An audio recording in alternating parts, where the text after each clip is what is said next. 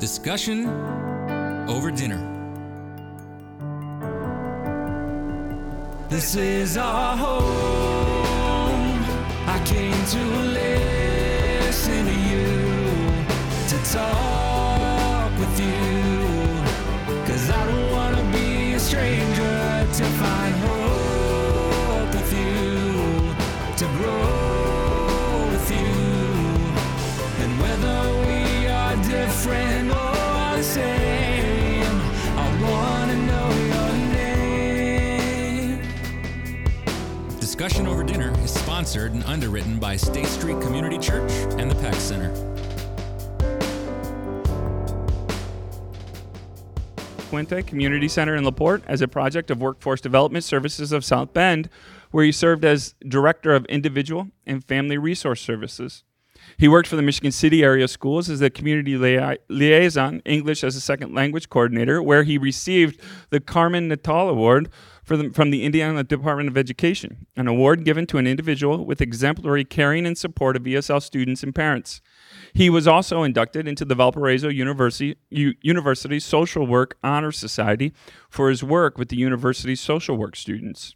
The late Senator Richard Lugar nominated him to the National Hispanic Leadership Conference in Washington, D.C. He currently serves the community as the Family Resource Services Coordinator for the LaPorte Community School Corporation. He has spent much of his life mentoring young people over the last 40 years, including me as your Sunday school student at some point. He's affectionately and respectfully known in the Hispanic community as Don Mario. Please welcome to our panel, Mario Rosa. Thank you. I'm glad you're here, Mario. She was born in Michigan City to immigrant parents who emigrated to the U.S. from the Dominican Republic after fleeing the Dominican Republic toward the end of the brutal Trujillo regime. After finding work in Chicago, her parents moved to Michigan City, where she was born and became the first American in her family. She graduated from Elston High School in 1982, not planning on attending college because of financial limitations, but ended up relocating to Bloomington, Indiana with a friend. Being inspired by the education environment, she managed to get enrolled and work to attend Indiana University and graduated in 1990 with a Bachelor's of Arts degree in Interior Design. She is one of only 2 people in her family to go to college. Upon graduation, she moved to Chicago and found her first job as an interior designer at a retail design firm. She has since held senior design positions and creative director positions at various retail design firms. She's an award-winning and published interior designer. She stayed in Chicago until relocating back to Michigan City 4 years ago to be closer to her elderly mother, and we're glad you came back. She currently has a design studio in the Uptown Arts District in Michigan City and serves both residential and commercial clients. She's on the board of directors for the Michigan City Main Street Association, an ambassador for the Chamber of Commerce, and works as a docent at the Lebesnick Center for the Arts. She also serves on the Michigan City Brand Leadership Team. Please welcome to our panel tonight, Rosa Tejeda. Welcome, Rose. I'm glad you're here. Thank you, thank you. Finally, this gentleman right by me. He was born in Guadalajara, Mexico. At 17 years old, he was accepted into medical school, but had to drop out after 2.5 years because of financial limitations. Being a gifted soccer player, he moved through the Mexican minor league system to the Mexican Major League by 22 years old. In 2003, he was recruited to play soccer at Bethel College in Mishawaka, where he would eventually meet his wife and LaPortean, Deanne Fritzen. All roads lead back to LaPorte. In his 3-year career at Bethel, he became an NAIA All-American Honorable Mention, Regional Player of the Year, All-Conference, and Conference Player of the Year. During his senior year, he was accepted to Bethel's MBA program without testing due to his high GPA and notable academic prowess. 5 years ago, he accepted a position as an assistant coach for the Bethel Now University men's soccer team. He has also played semi-professionally for the Indiana Invaders Soccer Club, where he has also helped coach. He started working at Patrick Industries in Elkhart, Indiana in 2006 as a supervisor. After working his way up to a plant manager, he was named the business unit director and then executive business unit director, where he is the general manager for many Patrick Industries branches. He also helps develop and train leaders in Patrick Industries' Impact Leadership Development Program. In 2007, he received his citizenship in the United States of America. Please welcome to our panel, Hugo Gonzalez. Thank you. So I'm going to start. We're going to talk to each of you for a little while, and then we'll do some general questions as well. Rose, I want to start with you. So you are born an American to a family that is Dominican. Correct. You grew up in a very bicultural experience then, correct? Yes, I did. I assume, your parents are, their first language is Spanish and these kind of things.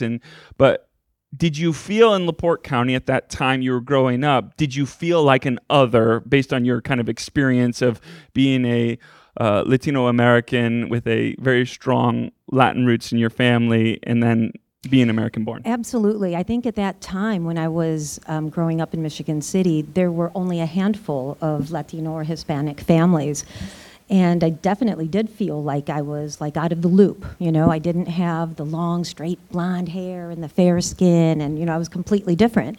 So I kind of felt a little out of place. But we did, on the weekends, spend time with other Latino families in either Chicago, Blue Island, just to kind of get that culture, maintain that culture within our family. But it was odd.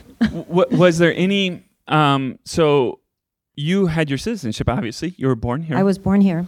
Was there any tension then in your family, or was there any kind of fear in your family that you did have your citizenship and they didn't ever? Oh, no. Okay. I was like the lucky one. Yeah. But then again, at that time, immigration wasn't such a hot issue as it has been for the last several years.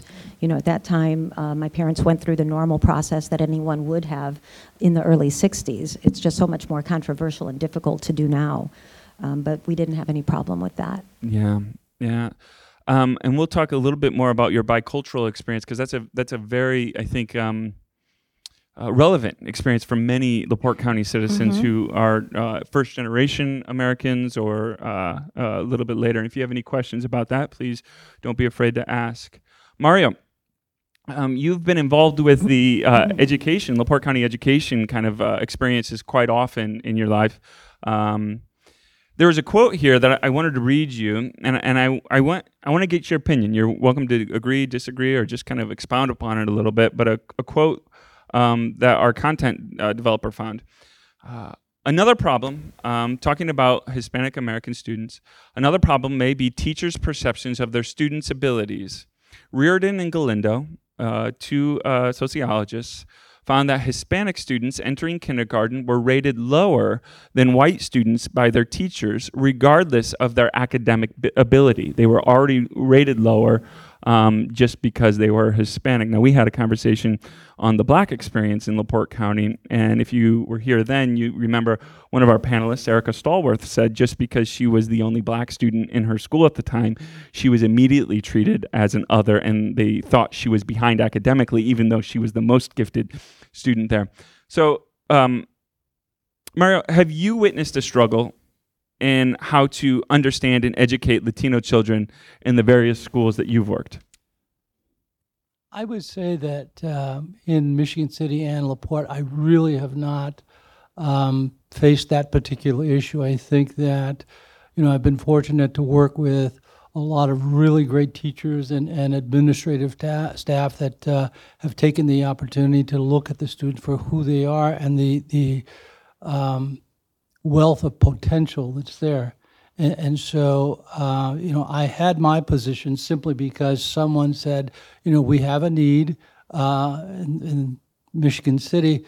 It was the superintendent, Mike, who had said, we need to do something here. And again here, and Mr. Francisconi, who offered me the position, and I applied, and again, it was because they saw the need and decided to do something about it. And I think, even as a child growing up in East Chicago and going through the school system there, I really didn't have those particular issues simply because we had Latino and Hispanic teachers and principals. And there were, so we saw them all the time. So it wasn't something that was necessarily new. And the expectation that we as students had was, you need to do your best. and they didn't necessarily take into account where we came from. Now, Mario, you do work a lot with Hispanic children. Mm-hmm. What do you see as one of the maybe more common misconceptions of a lot of our kids that, in our community that come from maybe Mexico or Dominican Republic or other places? What kind of misconceptions do you often hear? Well, I think part of it would be that, because they come, the vast majority of the individuals that we service in the school systems come from Mexico. So it's the language issue. The kids aren't going to learn at the present time simply because they don't have the skills necessary to compete in a classroom. But I think that, again, because I have to be honest, I work with some really great teachers and a great librarian too, that really, put their heart and soul into what they do. And I think that as it was in Michigan City, the students did very, very well. I think that, as I look back, 2017, graduates of Michigan City, out of the top 20, I think 6 of my English as a second language students were there among the top 20 students, and they're all in college right now. So that's fantastic. Yeah. Hugo, hi. Hola. He told me before we start he doesn't speak English, so. All right. So you are from Guadalajara, Mexico, correct? Correct. Okay. So I wanted to put together a game I call this game, Who Else is from Guadalajara, Mexico? And I'm going to give you a quiz, and you have to tell me which one of these people is from Guadalajara, Mexico, okay? It might be a little difficult, but I'll take Are the you up challenge. for the challenge? I'll take the challenge. Okay. So in Guadalajara, Mexico is about 1.5 million people, large city, Yeah. a couple times the size of LaPorte. And Maybe a time and a half. yeah. All right. Okay. So I'm going to read you the list, and you tell me which one of these people is from Guadalajara. Okay? Okay. Do you understand the rules of the game? All right. I think so. All right. First option, Guillermo del Toro, Academy Award-winning writer and director of such films as Shape of Water and Pan's Labyrinth. Okay? That's one option. Correct. Guadalajara. He's born in Guadalajara. Is he? How do you know this? You said you said this might be hard. I was a neighbor. What about Lorena Ochoa? Golfer, if you guys know, golfer and member of the World Golf Hall of Fame. I did meet her in high school. Yeah. She's from Guadalajara too. Good job. Yeah. Javier. I'm good at this game. Huh? You're really good at this game. Most of the people here couldn't even tell you who's from LaPorte. Javier Hernandez. If you guys know, you probably already know who Javier Hernandez is. Nobody here knows. Soccer player and Mexico's all-time leading goal scorer is, where's he from? Guadalajara. Yeah, do you know him? Yeah. Do you really? Yeah. How do you know him? Are you making this up? Because I wouldn't know. Like, I can't verify this. His dad played for Chivas, which is the team at Guadalajara, and that's where I started the minor league. Okay. I'll trust playing. you. So I'll trust you. What about this one? Guillermo Gonzalez Camarena, who at 17 years old invented the chromoscopic adapter for television equipment, which was, without that, we would not have the color television transmission system that we all love today. Where's he from? Guadalajara. Correct. I'm so good. Look how proud he is of himself. So, Hugo, you are obviously you are Mexican. You are now a citizen here, and I think some of the questions that I want to talk to you about are, through the immigration system, kind of how you've worked. Obviously, as your friends, my wife has worked through that system as well.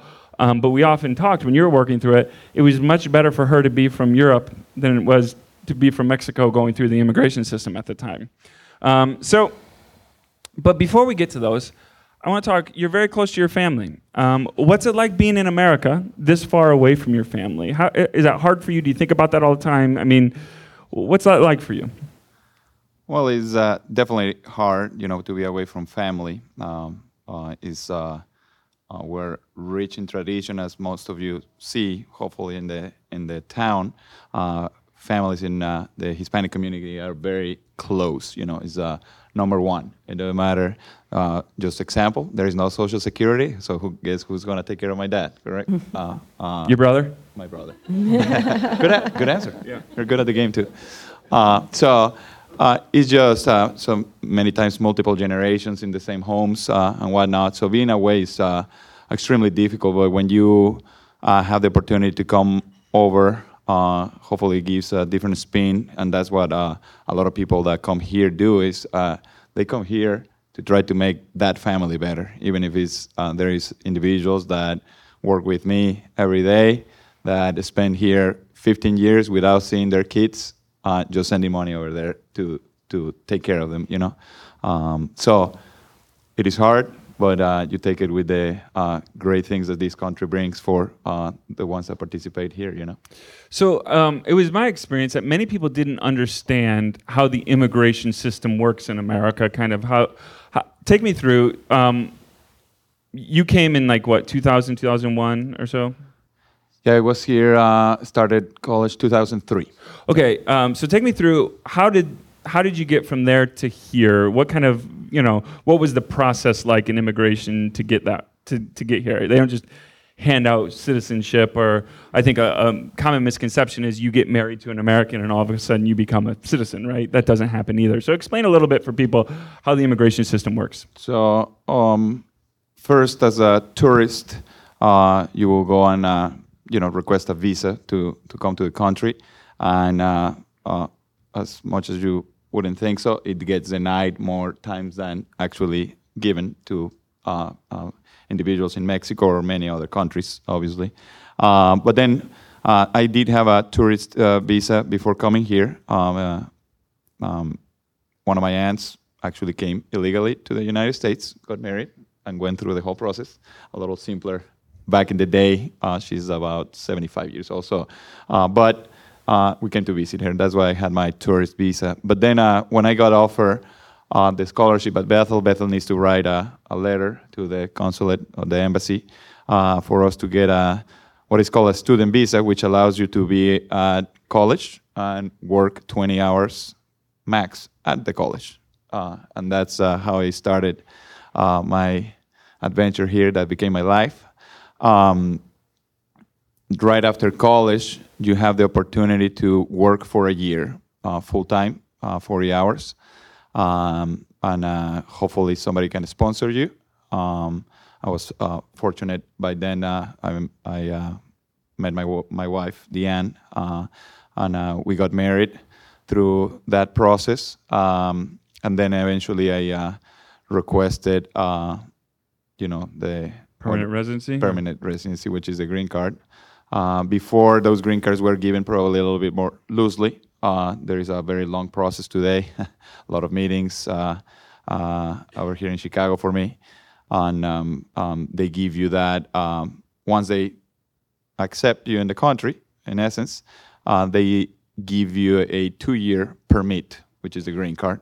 If everything goes well in those 2 years, then they will renew it, but they have the ability to deny it as well, depending on how you're doing as a citizen at that point. And then after many years, I got my second permit, which is 10 years. And then about 8 years into that with my 4 kids now, I knew that the blessings that this country has given me, and obviously my family growing here, and I have a wonderful extended family, and as important as it is for me to be around family, I thought, well, LaPorte is the place, and I want to stay here forever, and took the vow to go for my citizenship, which was a over 2-year process. I don't know how it was for your wife, but for me it was 2 years just kind of waiting, and there is never a good status on what's happening, but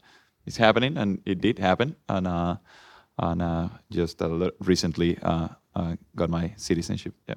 Yeah.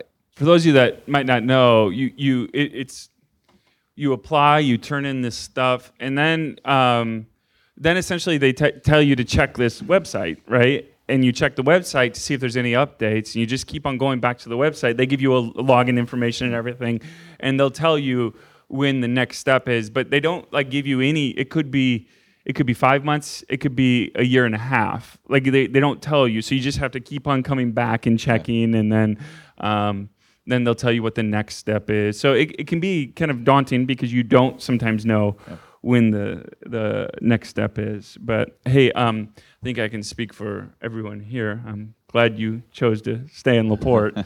You have a home here. You can't leave now. Mario and Rose, you guys did grow up in northwest Indiana. Rose in Michigan City. Mario, you grew up in Gary, East Chicago area. Did you guys have mentors that were Latino or Hispanic in your life that kind of helped outside of your family, I should say? Yeah, I mean, maybe in the school system, maybe in a job or something that you looked up to that kind of helped bridge the gap between your cultural heritage and America. Did you have anybody like that, or did you kind of feel like you were going it alone? I was going it alone. Yeah, I didn't have any mentors of Hispanic or Latino descent. I did have a teacher in high school, our Spanish teacher, who actually was my godmother, but it's not like there was a mentorship type relationship. She was just somebody I kind of connected with.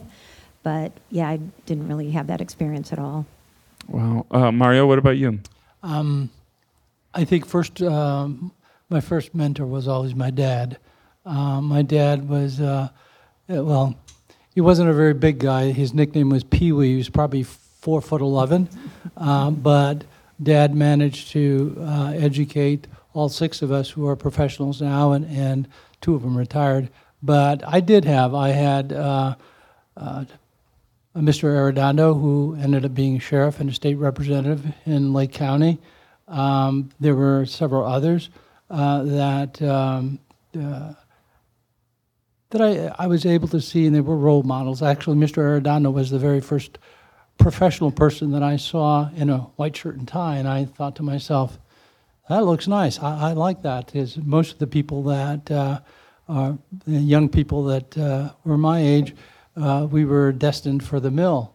And not that, that was a bad place to go, because it was an honorable job, but there weren't, a lot of people that we saw, but he was one of them. And I really appreciated the fact that he also took the time to, and I think the other mentors in my life actually came from the black community.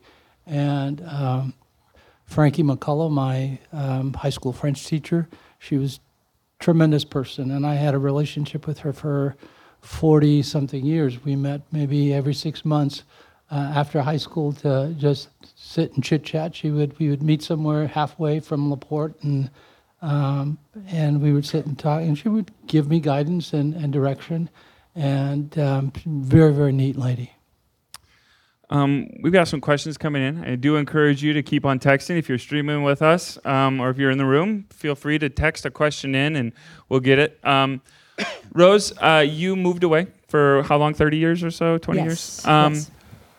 What's different about LaPorte County now than it was, especially, with your Latin American heritage, kind of the Latin American experience? What is different now than it was back 30 years ago or 25 years ago, and what has stayed the same, do you think? Well, I think what's different is that being Hispanic or Latino in LaPorte County is now mainstream. Back when I was growing up, like I said, there were a handful of Hispanic families, like 5 in Michigan City. So the fact that now the population has grown, and I love to see that. I think that one thing that maybe would be great to see is more of the cultural influence being shown throughout the community. Like right now, I mean, of course, reggaeton, merengue, salsa, all that stuff is very popular and mainstream now, but I think that we're not seeing it manifest in our local communities to kind of bring that cultural heritage to the forefront. Why do you think that is? Like, what's your opinion on why do you think there's that? It seems to be becoming, let's say, more popular other places. Is there a lack of maybe institutional kind of like?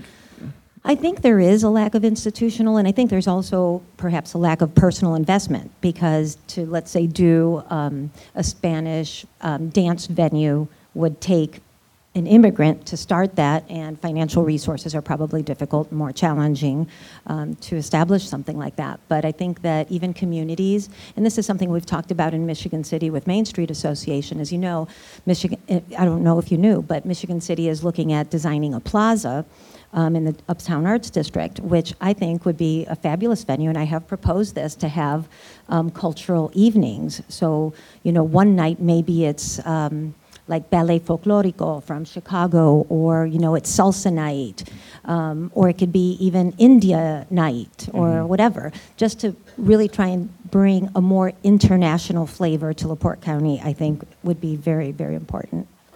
As people that share both American and Latino cultures, do you guys enjoy sharing your Hispanic Latin culture with people that aren't from your culture? Is it a celebration thing, or is it something where you like to kind of just say this is kind of our own thing where we like to gather together? I don't know about you guys, but for me, I'm like totally sharing it. This is my Latina getup. But if people come to my house, I love to try and make tostones, and I like to play Latin music, and I like to celebrate it. I'm very, very proud of having that heritage. In a way, I almost wish I was born in the Dominican Republic, but I love the fact, and I think I have the best of both worlds, really, by having that culture so deeply steeped in my being, and also having the benefits and the blessing of being an American-born citizen. Yeah, absolutely. Mario, how have things changed for you? Or what have you seen kind of, what's maybe gotten better, and maybe what's stayed the same, or maybe something's gotten worse? I think that we're specifically addressing LaPorte County. I will tell you that when I first opened up El Puente as a project of workforce development, it was difficult. The attitude was kind of harsh, and I have to thank one person that's in the audience, and that would be Lee Morris, because he was very encouraging when I was going through that process. Okay, and if it wasn't for people like him that kind of took me aside and said, hey, you just keep going, and I think one of the lessons I learned was not to listen to sound off, because it seemed like at least twice a week, my name came up on sound off, and I guess I eventually figured out that it was the same people who were complaining about everybody else, that I really should take the time to listen to those folks. Okay, but I see an acceptance. One of the exciting things is that we see that we have several Hispanic businesses all along Lincoln Way, and I know every one of those Hispanic business people, and they're very good people. They do a lot for the community, and I think that they add flavor. I think that going back to your question about how do we share what we have, like Hugo had mentioned, that we're a very close-knit family.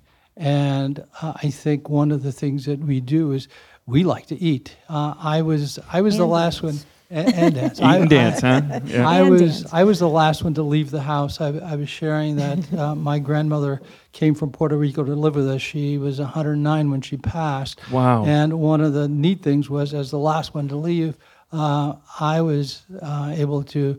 I was taught by my grandmother how to cook, and so.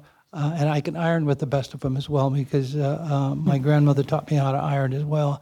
But when we get together, we cook. When I have friends over, we cook. And so that's one of the ways that we were able to share what we have. And it's kind of a neat experience, because that's the way one of the gifts that I just gave to one of my boys. My grandfather played cuatro, and it would be the equivalent of a Puerto Rican mandolin. And it's a very beautiful instrument, so my son is working on it, and eventually he's going to learn how to play it. So we're kind of extending the legacy, so to speak.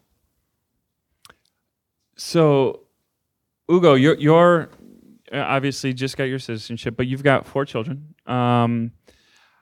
Family's such an important part of your heritage. More so sometimes, though, you were kind of married into a very tight-knit family, but sometimes more than the standard American family anyway. How are you teaching your children, or how, have you kind of tried to embrace, or how have you tried to model that to your kids, or how do you kind of include them into their Latin American heritage as well? Well, like you said, I was fortunate to be in a family that is very close on my wife's family, so it make it really easy, That's what we do, we celebrate, we stay after a meal, talk about things, with the family. We get together very often. My wife is very, very good at planning those events. I'm not, I just show up, but I love them, and always being with the family.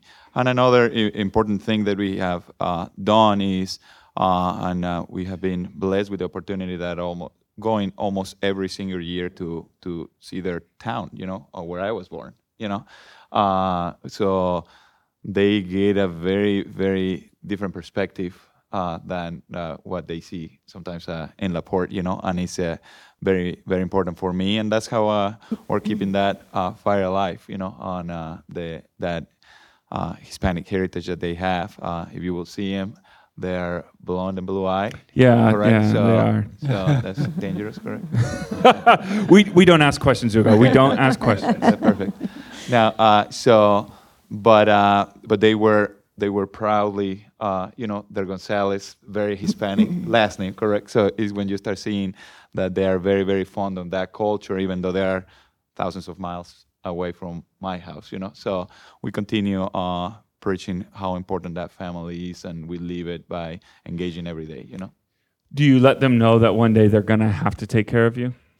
They're already saving for that. Okay, good. I was going to say, because you could say it, it's part of our heritage. You have to, right? I'd like to add to that, because that's please do. exactly the way I grew up. My mother made sure that I went to the Dominican Republic to spend the summers with my grandmother, and there I just saw things that I never thought I'd ever see, like donkeys walking down, in the street with, containers of milk to sell to the local neighborhood. And it was magical. But that was one of the, I think, key ingredients in my upbringing that really helped me maintain my Dominicanness, very much like you did with your kids. So we've got some good questions coming in. It is now 7:10, so we're going to start getting into the community questions here. Some of them are general, some of them are specific to one of you guys, but feel free to answer any way you want, and we'll go from there. Mario, this kind of looks a little bit more directed at you. It says, it seems our county lacks opportunities for ESL training. El Puente had wonderful programs, but since it went away, there seems to be a void. If so, what should we do about it now? It's a funding issue, and I think last time I looked at the state level, the level of dollars that had been allocated by the Indiana Department of Education really have not changed. And of course, one of the things that's happened is that the number of individuals who are using these services has increased. And so, I mean, that's an issue that we need to talk to our legislators about to see the increase in funding. I think that I guess the other issue would be that we have to encourage the community, especially the Hispanic community, to seek out the opportunities that are there.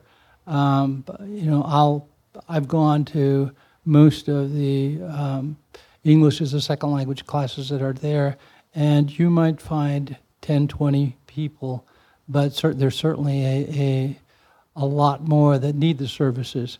And so it's encouraging the individuals, and that's something that I do on a daily basis now with the parents that I work with in the district, is that I encourage them. I can tell you that there are days when I'll make 60, 70 phone calls to let somebody know, we have this function, we would like you to come. And whenever I get the opportunity to talk to the parents, I will tell them, we need to work on our English skills, because the reality is that you can't always depend on Señor Mario or Don Mario or a specific teacher. One of the projects that we've been working on along with the library, and we've been really happy with it, the library has a program called 360. And that particular program does have the Mango languages on it. So actually, I did it with all of the elementary schools, and we were able to take the Hispanic families through. They took a tour of the library and saw all the different functions that they had, the opportunities, and it was well received by the Hispanic community. As a matter of fact, I was telling Mary Hedge that this week I had one of the staff librarians stop me and said, Mario, just wanted you to know that two of your parents who came through with one of the schools during the tour actually came by themselves to work in the lab. And if you don't know what the lab is, you need to talk to Mary, because it's a great place for innovation and for the kids and parents to do different things at zero cost. Yeah. Hugo, this is a question for you. You're involved in industry over in Elkhart. You work for Patrick Industries, which is a manufacturer of motorhome or... Well, we're a distributor to all the RV industry and manufactured housing. And Elkhart is a manufacturing kind of mecca in this area. You guys do great work over there. But how important is immigrant labor to Patrick Industries, or just to that area, to essentially make sure things can be employed and unemployment, these kind of things like that? Well, it's extremely important. A large percentage of Hispanic communities are there working for the industry, and and as is well known, taking those jobs that are pretty tough most of the time. A lot of them are very skilled and develop through what you would call the ranks and develop into higher positions. But there is a lot of areas of the industry that they are paying the minimum wage, for very intense type work, very physical work. So the Hispanic community probably takes good 50-60% of those jobs and keeps the industry going at the end of the day. So very, very important, and that's part of how I got the blessing to work over there. I spoke Spanish, so I got that was my number one ability. Were you in the beginning kind of a liaison to the immigrant community there, or how did that start for you? Yeah, it kind of started. It's an interesting start, and you might remember Todd Gongward at Bethel. So it was a guy that worked as an assistant coach at Bethel on a basketball team, and our current athletic director, when I was there, recommended me, hey, why don't you go and talk with him? He works for Adorn, Patrick Industries now. Talk to him. So he was doing some leadership training, on the day of the interview. So I go in, I'm interviewing with the plant manager, the general manager, and then I sit down in this leadership training, and everything that I saw is a lot of question marks on top of people's heads because they were all Hispanic, and Todd was very eloquently talking in English. So most of the people were not understanding, and I kind of just jump in and start just helping, translating, working with the individuals so they understood, because the training actually was great. You might know some of the work that Todd has done since. And right after that session, pretty much is like, well, I think we have an opportunity in one of our branches that has probably at that point was 80% Hispanic. And when I say 80%, a good 80% of that 80% spoke no English, So, and they didn't have any leadership there that spoke Spanish. So I started helping in the supervisory roles, and they're just trying to help throughout the whole plant. Here's a question. Anybody can answer this one. These are the questions I love, by the way, because You text them in. I don't know who asked them, but they're honest questions that are you might be too afraid to ask. But I love these questions. So, is it cheesy or offensive if an English-speaking person who knows some Spanish and is decent at it decides to converse with you in your language? Thoughts?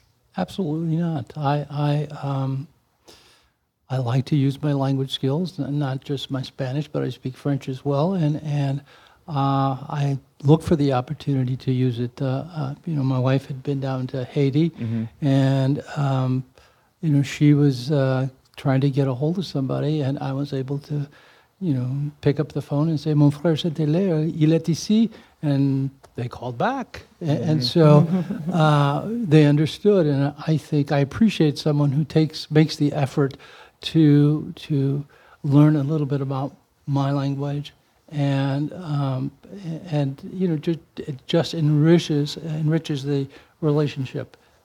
Rose? I would agree 100%. I find it very endearing when someone makes an attempt. You have to get through all the requests for what the expletives translate into, but once you get past that, that's it's usually actually how do you say this? Yeah, but once you get past that, it's actually very endearing. This is kind of funny, but those were my wife is a Romanian, so her native language is Romanian. But those were the first words I asked her too, were the expletives. But it's so funny because, and maybe you guys will understand this a little more, but she's very comfortable saying a cuss word in English, but will not do it in Romanian because those are dirty words. English, yeah, I don't care about them. They're not my words. They're your words. All right. How do you think, this is to anybody, how do you think LaPorte as a community, especially non-Hispanic Latino people, can embrace the culture and heritage that is so prevalent but not seen in LaPorte? I think one of the things that, going back to 1984 to the present day, I think people have a tendency in general to look at somebody's differences rather than what they have in common. And I think if we were to take a look and whether you see that mother with a child, guess what? I know a lot of mothers who are non-Hispanic that have children that have the same difficulties and problems raising children and so forth, okay? So you have a common goal, a commonality that you can embrace. And I think that we don't often do that. And it's not just, the Hispanic community with someone that's non-Hispanic. I think that's something in general that we as a population have a tendency not to do. We kind of look at them, they're different than we are. And so instead of looking for the things that they have in common, which could lead to a better relationship and a better understanding of who we are. I don't know, maybe this is just me, but I think as Hispanics, I don't see color, I don't see race, I don't see difference. And I almost feel like it's more like Americans, non-Hispanics, are more maybe sensitive to the differences as opposed to the similarities, very much like what he's saying. I don't know, I guess in a way I feel like I don't know about Hugo, but I don't see that. And I don't know if it's because we've grown up or because we have been minorities at some point or felt more like minorities than maybe we do now.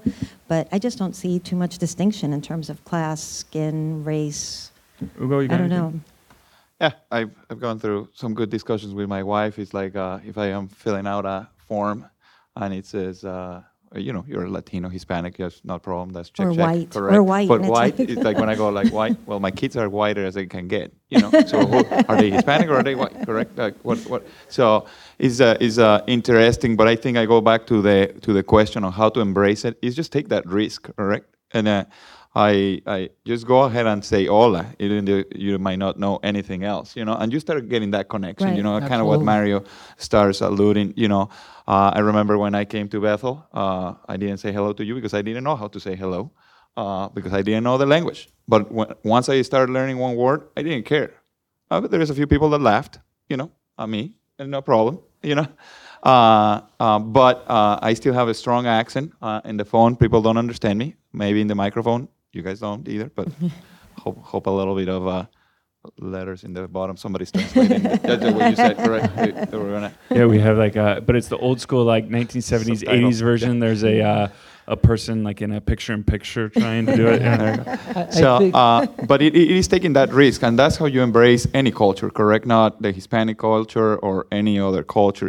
Is how you take that risk to say hello the same way that you will say hello to somebody of your same race, correct? Mm-hmm. Which is sometimes a challenge too, correct? Because you don't know them, you don't know who they are, what they're dealing with, and it's just taking that risk to say hello, say good morning. How are you? Can I help you? And those are just things that I leave as a standard in life. Going back to what she was saying, is I don't see any color, and you probably learn more that when you go to another country, mm-hmm. Because you just don't see it. You don't see race, you don't see religion, background, you don't see anything when you're talking to a person. Right. It's almost like the risk is not seeing any difference. Okay. Like if you can just get out of your comfort zone and just look at us all equally. I don't mean us like us Hispanics. I mean everyone. Mm-hmm. I think that I was sharing earlier during dinner that we just had recently done our DNA, and I think I was 25% African ancestry, 59% Iberian, 12% Native American, which is probably the Taino Indian, okay? And then the rest, I think, was a mixture of Ashkenazi Jews and so forth, okay? But if we look at Puerto Ricans in general, in my household, I have a sister who has strawberry blonde hair, green eyes, and white as a sheet of paper, okay? And then my brother, my other sister is very dark-skinned, but has Indian hair. And by the way, she has one blue eye and one green eye, so kind of different. But the fact is that I've seen the range from Black Africans to blonde hair, blue eyes, okay, within my own family.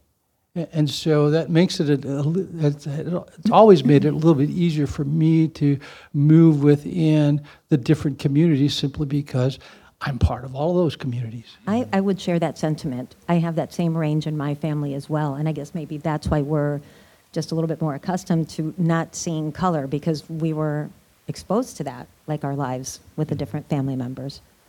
I remember getting my hair cut. I was probably 9, 10 years old when that issue came up. My Uncle Pete was cutting my hair, and in Spanish he said, "De dónde viene este pelo tostado?" which means, where did this toasty hair come from? And so my aunt, who was in the kitchen, she says, "Porque su papá viene de la raza negra," which means his dad comes from the black race. And so, but it was true. And of course, I never knew about it, but as you grow and you investigate, yes, there's the African side of the family. It's almost like we experienced racism within the family and extended Sometimes. Family, so that I think that's what really made me just so much more broad and open-minded about acceptance, because I saw that I just had everyone of different varieties in my family. But this also gets back to another thing that Mario and I were talking about with the story about his hair, is that when I was growing up, and obviously I live in a beach town in Michigan City, and I love to go to the beach, and I would get a tan 2 or 3 days in a row, and I would come home and my mother would just like sternly, berate me for making my skin dark. So where was that coming from? Kind of, I think it was because I think certain Hispanic communities or cultures have a racism toward the really dark-skinned, let's say Dominican, or the dark-skinned Puerto Rican. And I think, I was raised to have this pride that my side of the Dominican family came from Spain, so we were light-skinned Dominicans. And so when I came home with a tan from the beach, it was like I was lowering my social class. Interesting. Yeah. That's very interesting. Did you experience anything like that as well, Mario? Just a little little bit of bit, ingrained, yes. like you said. Sometimes you don't realize it. It's kind of ingrained. I think more It's, so, more so coming from my mom, like Yeah. It's always the than my moms. dad. Was it more worried for you too? Do you know what I mean? Oh, no. it- And plus, it would embarrass her. okay. Yeah. All right. Amongst the 12 it- people that are in Yeah. Michigan City at the time that are. Yeah. I mean, I recall I was probably 7, 8 years old, and we had one of my dad's good friends named Polo, and we drove up to, it was Miller Beach, and we got to the entrance of the beach, and they said, well, you guys can come in, but he can't. And that was probably the first time I experienced racism. I know my parents had gone through some of those issues before. So just but because you were Hispanic. no, because Polo was a black Puerto Rican. Okay. What about you, Hugo? I mean, obviously, you still speak with an accent, these kind of things, and so to pick you out then as a Hispanic becomes a little bit easier because you have these kind of language markers about you. Have you experienced any racism since you've been here, and what does that look like for you? Well, yeah. And if you want to point them out if they're in the room, Yeah. go ahead. I had a handful here. Maybe we'll leave it for later. That table over there.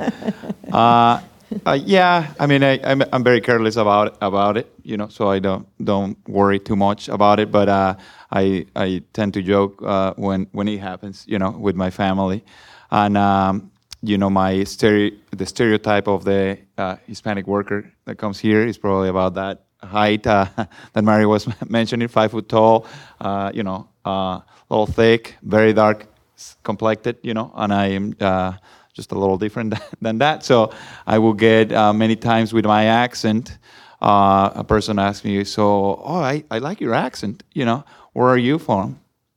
I am from Mexico.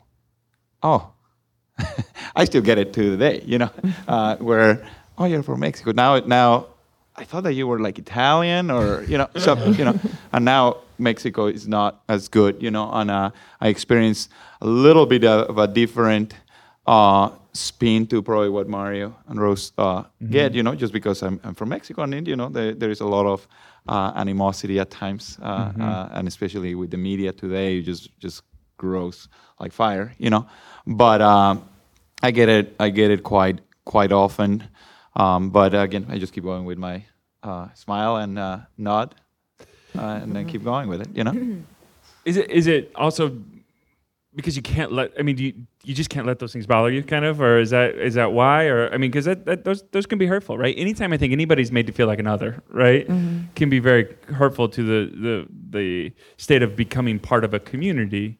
Do you just kind of have to let it go because you just can't let it become toxic, or is it just your personality? I think my father taught each one of us that, in this world, you're going to find individuals who are not going to like you for a wide variety of reasons. And so oftentimes, he would tell us, some of these things that people will say to you, you're just going to have to let it roll off your back and just continue to move on, because the fact of the matter, he says, I've met Puerto Ricans who don't like Puerto Ricans. I've met, Chinese who don't like Caucasians, and then I've met other people who don't like none of us. And so you kind of learn. I think like Hugo, I remember specifically several times at functions like this, actually, that someone would come up to me and say, ask me, what my name is. Oh, I'm Mario Rosa. Oh, that's a beautiful Italian name. And I'd say, yes, it is. And I said, however, I'm of Puerto Rican descent. I said, oh, that's okay. I said, oh. When was it not okay? And I kind of shoot that right back at them, and then they got to get, I didn't mean anything by it. I said, well, I'm sure that you did. I'm sure you didn't. But you have to take it with a grain of salt and move on. I'll get offended for you. Hugo, you have worked through the immigration system recently. Mario, you help people work through immigration system. Rosa, I'm not sure how familiar you are or not familiar with it. Well, honestly, you know what? yeah. Okay, truth be told, Yeah. I was actually married to an immigration attorney for like Really? over 25 years. Okay, well then Yeah. great. You guys all have. So they're But I talking won't about comment. comprehensive immigration kind of reform. If you guys had, if you wanted to kind of send a message to lawmakers and say, okay, what kind of reform needs to happen, or some of the ideas that you think need to be addressed, what would you tell them? Oh, loaded question, huh? Yeah. But you know, it is obviously what lawmakers have in hand is extremely difficult. Correct? You have a wonderful country with a lot of opportunities for a lot of people. Correct? The American dream is built through that. So there's going to be people wanting to come to this country, regardless of their background, regardless of what their country they come from. They're going to keep coming here because they see the opportunity that all of us have had, through our lives. So, what is the thought for lawmakers? Continue finding the right balance on how that paperwork, all the process goes, and how to be respectful of that. Not give that connotation of, oh, you're from another place and we're figuring this out, but invite those conversations to hopefully, accept people in a legal way, correct? Mm-hmm. That I think that's what everybody would like to see, not just having people circumventing those laws to try to get to the opportunity that they're looking for, correct? Because I don't think anybody's, when you see all these conflicts, nobody sees the father that just left 3 kids at home with not a lot to eat, and then just comes and crosses illegally. Well, why are they doing it? They're stealing my job, Well, I understand why they are doing it, because I have seen those parents without being able to take care of their kids. Do I agree that it's illegal? Well, probably not, because I try to do the things straightforward, but I truly understand where they're coming, so try to make that process better, especially when the country is booming and we have unemployment of 1% at Elkhart or less. We have people working 80 hours because we don't have enough people to work with, and it happens in a lot of businesses. So I always think that there should be a way that we can give some of those permits to people to work at those points, and give a benefit to the country, but it's a difficult question to answer. No, that was a good answer, though. Mario, or Rose? I would think that, one of the things that I've always thought that we need to have for the general population is an educational program on the process, okay? Because I think that if more people understood how difficult it is to go through this process, okay, that you would find people would be a little bit more, what's the word I'm looking for? Sympathetic, perhaps, because it's a difficult process. I have gone with countless number of people and helped them through the process and so forth, okay, and even taking a look at what the test looks like. I don't think most Americans could pass it, okay? But if in order to get the powers to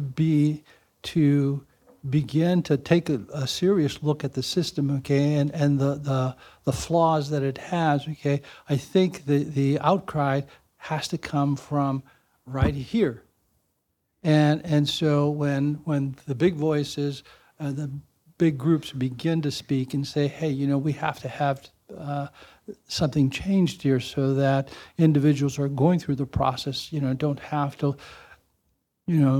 lose an arm and a leg, so to speak, in the process just to get here, okay, just to apply. And you better hope you get the same person, because if it's another individual that handles your case the second time around, it's extremely difficult. We would always pray before going in there that the person we were dealing with in immigration wasn't grumpy that day. Well, that's it exactly. Yeah. I'd like to comment on this, and I'm going to go out on a really crazy limb here. It's okay. That's what discussion Okay. over dinner is for. Okay. Crazy limbs. But it seems that immigration reform is obviously in the hands of lawmakers, and that is a very partisan topic. And it's always going to be, left versus right, and there is has been no resolution for a long time.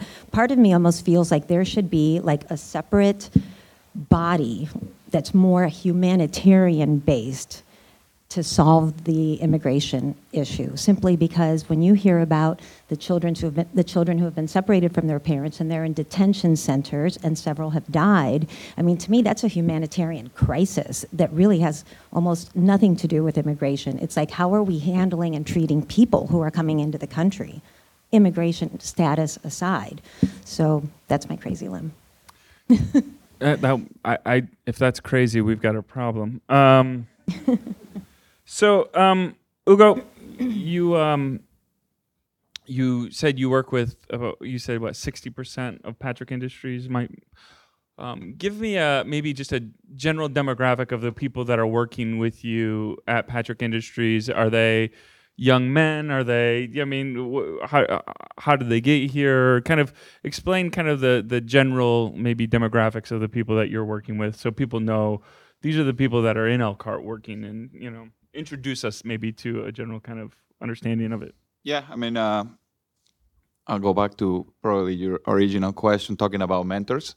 I didn't have, I wasn't born here, I came in when I was 20-some years old, but I did have a couple mentors when I started supervising at Patrick and at Dorn back then. People that impacted my life even more than I could expect, and it was the worker in the line that told me that walked from Honduras to LA just to find that dream, 17 years old, now a grown man that I was leading, about 5 foot tall, by the way, excellent operator, that left with his friend, 17 years old, barefooted, walking from Honduras to go and pursue the American dream. So you're talking about mentorship, somebody that today is a citizen, owns a few properties, helps people around, has done it all right, other than he did cross the border without any paperwork, correct? Back in the day, he's probably in his 50s now.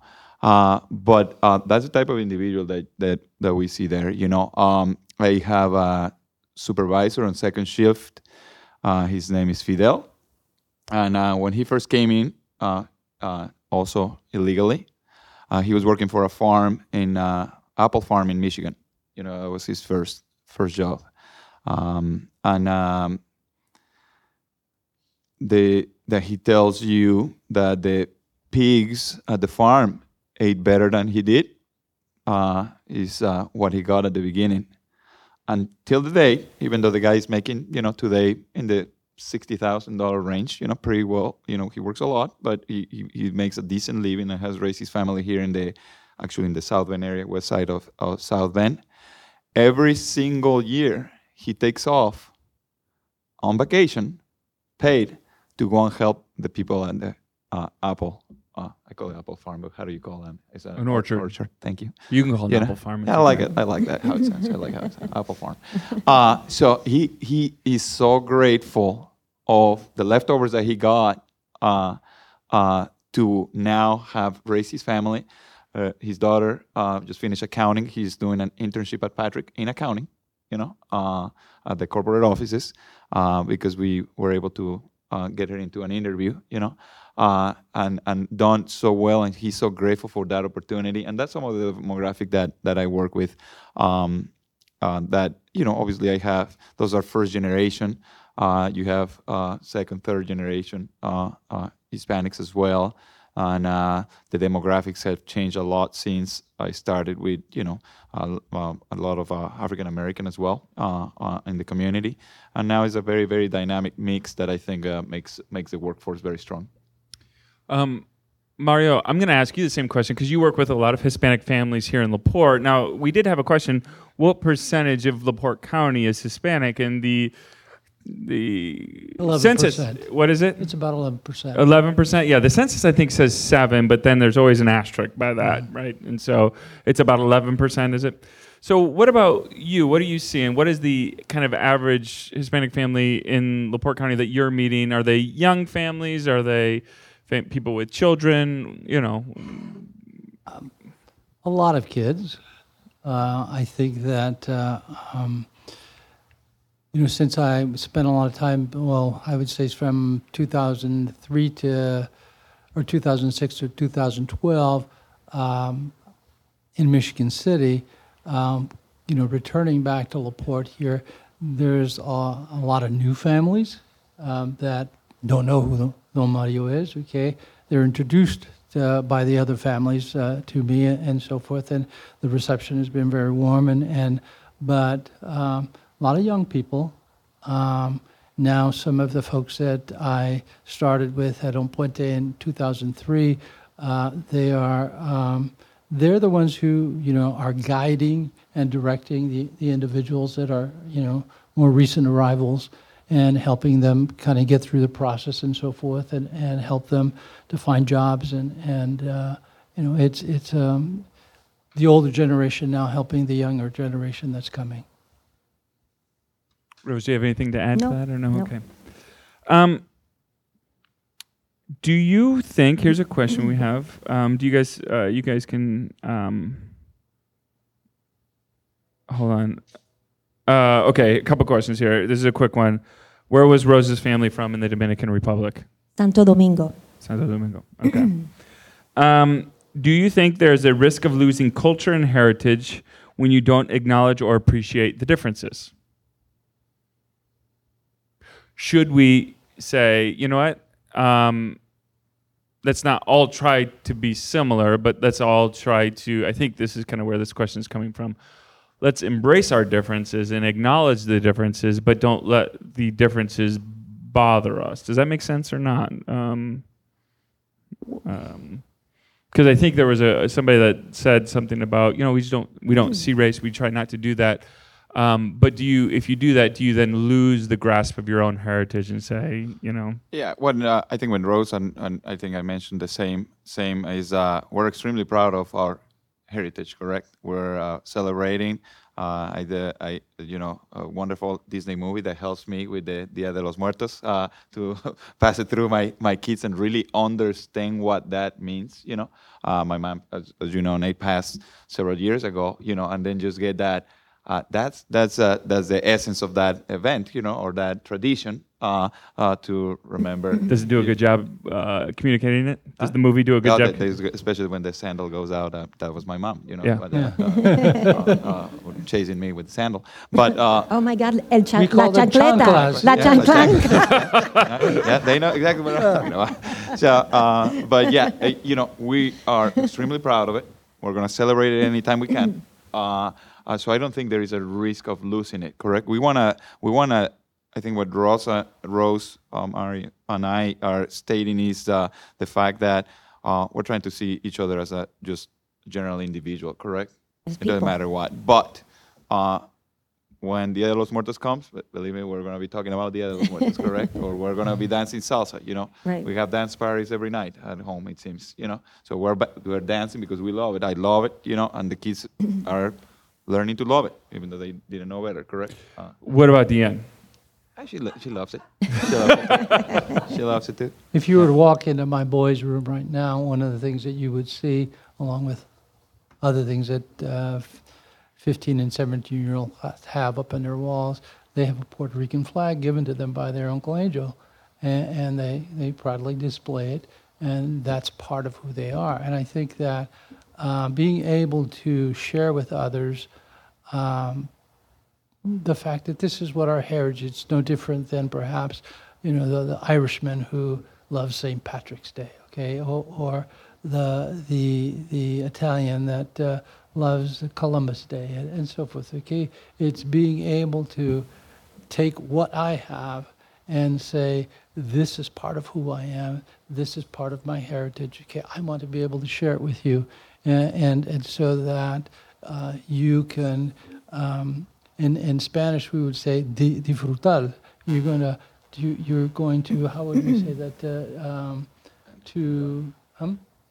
In Spanish or in English? in Spanish. In right? English, he calls it a Right, fruit right. farm. So Well, disfrutar basically means Apple apple farm. farm. yes. Ah. It basically means that you're going to benefit from the fruit of what Yeah. is presented Yep. before you. I have to admit, I have my Dominican flag, and I think that what it does is it opens up a dialogue. Right. Because if someone doesn't see that flag very often, they're like, "Oh, where's that flag from?" And it's like, "Oh, Dominican Republic. That's where my family's from," and that already gives me an opportunity to engage and enlighten, and share my culture with other people. So there is a benefit to flying your nation's flag. I mean, to this day, I find myself, especially on my dad's birthday. Both my parents have been gone for a while now, but my dad's birthday or my mom's birthday, I will sit and listen to some of the old boleros that they would, beautiful music that my parents used to listen to,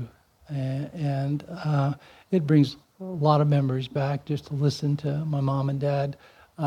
Listening to this particular music, I used to chuckle because my dad, on one particular occasion, we were sitting in the living room, TV room, and my mom is playing the ballads, and so my mom comes into the room where my dad and I were watching the Cubs game, and she says, "Your dad used to sing these to me all the time." And so I see this smirk on my dad's face, and my mom left. I said, "Okay, Dad, tell me the real story." He says, "I used to play them to all the girls." All right, here's another question we received. What can be done to increase voter registration and participation of Hispanics in LaPorte County? What are the biggest deterrents to be overcome? Well, obviously, citizenship is one of them. Yeah. And so, but even with that, I think that unfortunately, I've been reading a lot of Lee's articles, and I think that much like the general population, okay, the Hispanic community, unfortunately, is apathetic as well when it comes to voting, and don't understand the importance of it, and that we have seen in many elections where 1 or 2 votes has made a difference. And I think that one of the things that we have done personally in our family is that our boys have been from here. Every year they go with us to vote, and we stress the importance of it. And I think that I'd like to see more parents do that, whether they're Hispanic or not. That we take the time to tell our children that the day is going to come where you have a civic duty. Okay, you need to vote. Yeah, and one thing to emphasize and understand, for somebody coming here. You just voted in your first election last year, didn't you? Yeah, for it. Yeah. Is the fact that civic duty is not well taught in Mexico, correct? So these people are coming from ranches that Right. there is a Right. few hundred people to a few thousand maybe.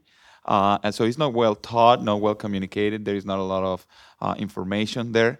And a lot of those immigrants, obviously don't pass that civic duty to their kids, now born here, potentially. So it's a little bit of education, and it comes from us in the entire community to do that education. And again, it's like Mario said, it's for everybody, not just a specific race. But in Mexico, which is probably the higher of the Hispanic population, there is not a lot of the education in those.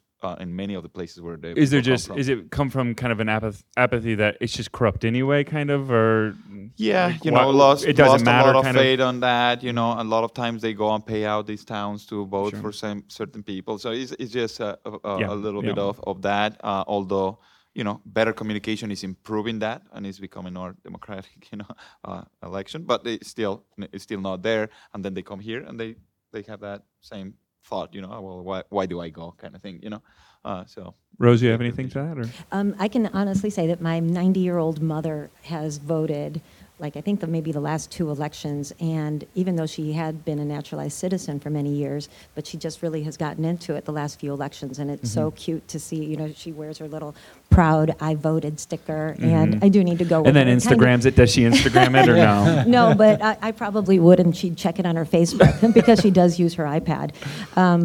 But I think that's really endearing to see as well, that she's so proud to participate in the system.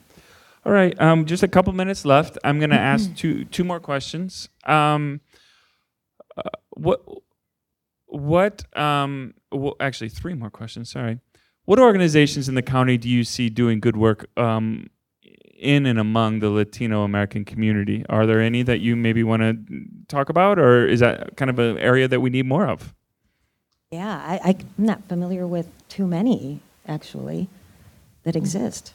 No, well, I think it's a gap. I would say Dunebrook, Healthy Communities. I think that there's a lot of agencies that are reaching out and have been reaching out for a lot of years, simply because, you know, I for a long time I've been the go-to guy. You know, right now there's several agencies that are out there that are actually looking for individuals who speak Spanish so that they can go out and do family visits and so forth. So I think as a whole, the non-profit agencies that are out there realize that, you know, this is a population that needs services, and they're all trying to figure out how are we going to do it. I think they find more resources maybe through their congregations or through their churches. Yep. Like Michigan City has a very strong Hispanic congregation at Queen of All Saints Church, and they do get together quite often and work on different issues and offer support to people in the community. So, yeah, but as far as nonprofits in Michigan City proper, I'm not really aware of any. Hugo, you're a citizen now. Mario and Rose, you guys are naturalized citizens, but you guys have been citizens. But what does it mean for you guys to be a Latino-American? What does that mean for you? I don't necessarily see myself as a Latino-American. I just see myself as an American. Yeah, what does that mean for you? What does being an American mean to you? I think that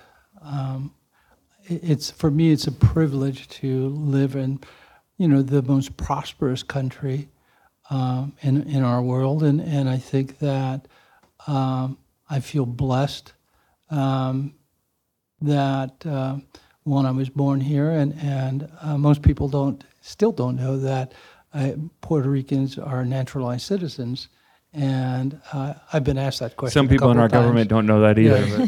But, they'll ask me, well, did you get a visa? No. I was born in East Chicago, Indiana, although some people think East Chicago is out of this world. But you know, it's a privilege. And there are many places that, you know, I suppose that you could live, but I can't find any place better than I probably call myself a Hoosier more than I even do, because I love the state of Indiana, and I've loved raising my kids here, and hopefully one day raising my grandkids here. Mm-hmm. What about you? I'm going to say that I identify more as American, but that the Dominican culture is more like my essence. Yeah. It's like this layer that just is always like kind of floating in the background, but doesn't define me. I just feel like it adds a layer of nuance. So what would you say though? What does being an American mean to you? Like what? How would you define like the essence of being an American? I guess freedom, and that's like an overarching concept, I guess, and kind of difficult to really pinpoint that. But I do feel blessed, as we all said, to be in this country, and I probably have taken it for granted since I was born and raised here, but I do sense that having the freedoms to do what we want to do, you know, freedom of religion, speech, everything, it's really amazing, and definitely something not to be taken for granted. You know, I remember, Nate, just recently I had a mom from Venezuela, and you know, she came by to let me know that she was going to have to go back, or she'd lose her visa for 10 years. And, you know, her parting comments were, I don't think people really understand how good they have it here. And, it was the week when the riots were at full force there. And I thought about her and her daughter having to go back and go through that process. And I think that, reminds me of what you said, the freedom that we have that so often we pay little attention to and take for granted. Hugo, what does it mean to be an American? Obviously it correlates exactly to what Mario and Rose have mentioned. And I think the ability to utilize that freedom to impact people, correct? To be part of making this country more prosperous by example, by how you treat others, regardless of race, regardless of religion. Everything that we have as an essence in this country is what make me, apply for my citizenship, correct? And now I have that ability, and I think I have always had it, but now to participate as a citizen to make this country better, correct, as well. And I think we are all that is in that community in between all the different races, all the different cultures, ethnic backgrounds, people born here, not here, is what has made this country what it is today, and now I can participate as a full citizen to make it better, correct? And that's a dream, a goal. Thank you so much. Our last question that we always ask every panelist is what brings you hope? Now I'm going to let you think about that real quick while I tell some people thank you for what they did for this event. It takes a lot to put these events on, but we love doing them. Community conversations are vital and important because, again, as Hugo has mentioned, as other people have mentioned, we can't count on maybe even national media. We can't do that to understand our own neighbors. We have to look at each other in the face. We have to hear each other's stories because that's where the bedrock of empathy is born, and the bedrock of good neighboring comes from that. And so it's an honor to do these events, and we will have another one next month, and I hope you come to that as well and invite your friends and family to that. It's always a blessing to do these.